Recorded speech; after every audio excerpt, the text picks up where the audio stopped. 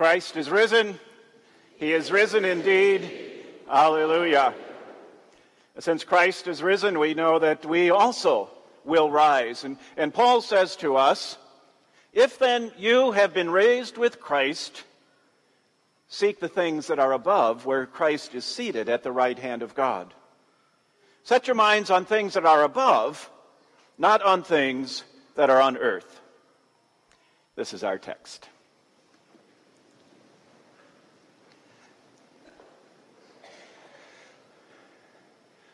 What in the world?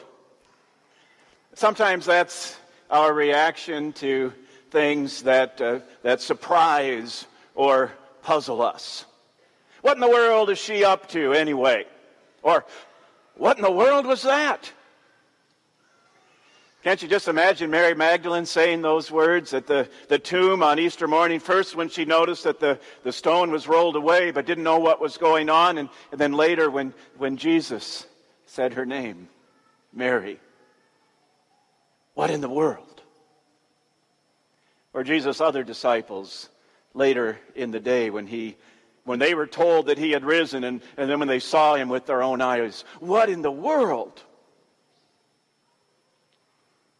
That thought came to me a few weeks ago as I was listening to one of the sermons in our recent weekend Lenten series, where we explored the remarkable truth that God still loves the world. It was a great series, and I certainly thank our pastoral team for their outstanding work on that. Of course, Lent leads to Easter. And the Lenten series leads to the Easter question, what in the world?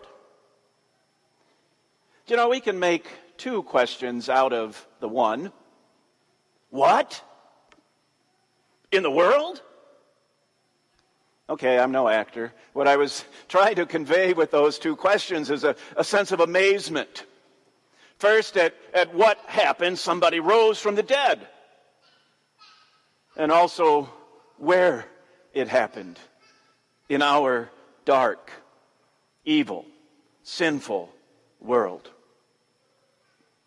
Now, of course, a lot more had happened than Jesus rising from the dead, as if that wouldn't be enough. But actually, I think you could make a case for that being the easy part. That the more impressive miracles had already happened 30-some years ago when Jesus entered our world, or 3 days before Easter when Jesus hung on the cross. Think of it. Jesus came into our world. Perhaps a recent phenomenon can help us to grasp the enormity of that. It happened a few weeks ago when Frankenmuth emptied out for spring break. Of course, the people who left then were just following the example of the snowbirds who had deserted us several months earlier. But over spring break, everybody was gone. Well, not quite everybody. Some of us had to remain behind to keep the town going while the rest of you were running around and having a great time. Oh, do I sound bitter? Well, of course I'm not. Welcome back. We're glad to have you home. But here's the point. Where did you go on spring break? Or for longer, if you were able? I'm guessing it was somewhere south. Warm, comfortable, sunny, pleasant, away from the cold, the snow, and the wind. Now, why would I think that? Was it because of all the Facebook posts? Well, that could be one reason, but even without them, it wouldn't have been too hard to figure out, right? We want to go to places where we feel comfortable and welcome. Comfortable. Welcome. Two words that definitely do not describe Jesus' experience in our world. Let's actually dig into this a little deeper. Suppose you had planned to go on spring break, but right before you left, you discovered that the resort where you were supposed to stay had become infested with bed bugs. Would you still go there? Yeah, I know, that's a dumb question. But that would be a walk in the park compared to what Jesus experienced here and what he knew in advance was going to happen. And he still came into our world, where he lived and served and died. Here, in this world. What? In the world? Exactly. In the world that was filled with sin and with hatred towards him. The world that killed him, but could not defeat him or destroy him. Now think of that. The worst that the world can do to a person, it did to Jesus. It killed him. But he didn't stay dead. He walked out of the tomb into which his lifeless body had been carried. That's what in the world he did. Or maybe we should say that's what he did in the world. Our world. The world in which we live. The world to which he sends us. Although that might sound like just the opposite of what St. Paul says in this morning's epistle lesson. He says, seek the things that are above, where Christ is seated at the right hand of God. Set your minds on things that are above, not on things that are on earth. So which is it? Focus our attention on the things above or on what's going on right here? It's not either or. Jesus calls us to do both. Jesus calls us to apply those things from above to what is happening here below. Because he still loves the world. Even though the world still does not love him back. Because he still loves the world, he leaves us in the world to love the world as he does, in such a way as to change the world. But there's a risk with that.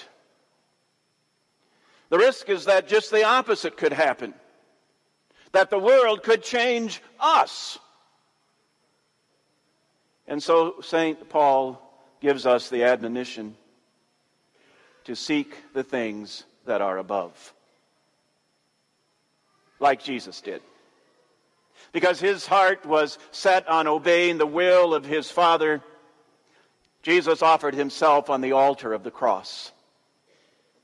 You know, his disciples didn't get it at first. They viewed his suffering and death through blurred vision and with faulty reasoning, because their focus was on the wrong things. It was on things below. As a result, they thought that Jesus had made a terrible, tragic mistake. He knew better. His mind was on things above.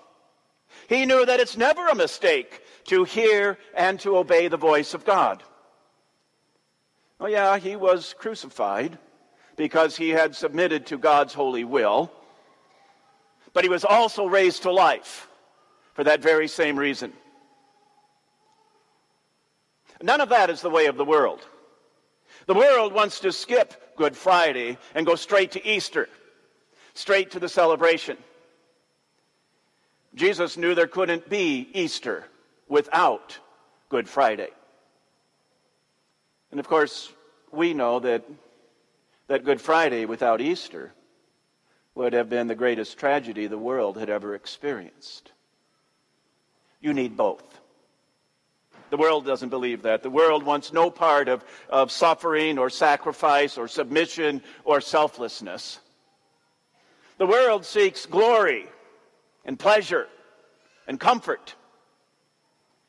Things that sound pretty good to us, too, don't they? That's why we must always remind ourselves that those things, as tempting as they are not from above. So what is? Those things which God in His grace gives to us, and which God also in His grace asks us to give to the world. I'm talking about such things as love, joy, peace, hope. God shares with us His love for us, love that is so intense that He was willing to die for us, and that's so constant that nothing can separate us from it. He sends us into the world to declare that love to the world and to share that love with the world. Because from God's love flows joy. Joy that no momentary sorrow can permanently erase. Oh, I know that there are many things that can temporarily and sometimes greatly reduce our joy, but nothing can totally remove it. Or the peace that accompanies joy. The peace that comes from trusting God, counting on Him to forgive our sins, as many or as large or as small as they are. Because of Jesus, we don't have to wonder if God will forgive our sins or worry what will happen if He won't. Now, that doesn't mean that we don't have any doubts or fears, because we do. We all do. But we don't really have to. God is trustworthy. That means we can trust Him, counting on Him to do as He says. Setting our minds on things above means setting them on God. And when we're able to do that, His peace floods our lives and fills our hearts. We have a great example of that on Easter. At first, the disciples were filled with fear because they were focusing their attention on earthly things, on what had happened to Jesus and what might happen to them. When Jesus rose and it became clear what in the world had actually occurred, their fear vanished. It had been replaced with the peace of God, which overcomes fear. A peace that is beyond understanding or explanation, which must be experienced to be known. That peace comes to us when we set our minds on God. In a sense, we become addicted to God's peace. The more we experience it, the more we crave it. But unlike most addictions, which are harmful and many times fatal, being addicted to the peace of Christ is the healthiest thing that can happen to us. Most addictions bring despair and hopelessness. Our addiction to Christ's peace brings just the opposite. It brings an incredible sense of hope into our lives, because Easter is about hope. It's about what we have to look forward to in this world and in the world to come. This past Christmas, I received a book that, for me anyway, helps to illustrate that point. Its title is "What's Your Story?" And briefly, it's a compilation of pages that have been written anonymously by people in response to the question that makes the title of the book, "What's Your Story?" It's a tough book to read. It's taking me quite a while. I'm only about halfway through it. There's two reasons for that. Number one, it's photocopies of what people wrote, and some people have pretty poor handwriting. But the main reason it's taking me so long to do it is that it's quite depressing. In the foreword to the book that the author wrote, he makes the claim that these stories reveal the human condition.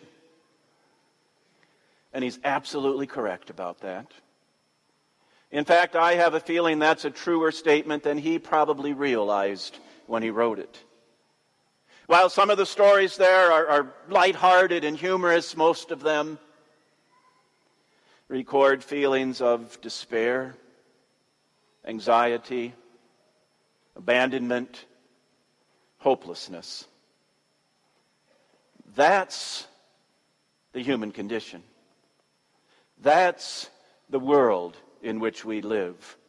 The world to which Christ sends us. A world that desperately needs hope. But guess what? What the world needs, we have. What in the world? Or how about hope for the world in Christ? He's risen. He's risen indeed. Hallelujah. Amen.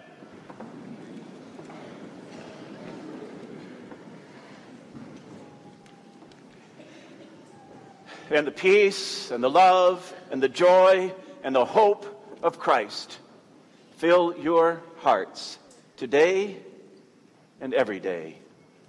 Amen.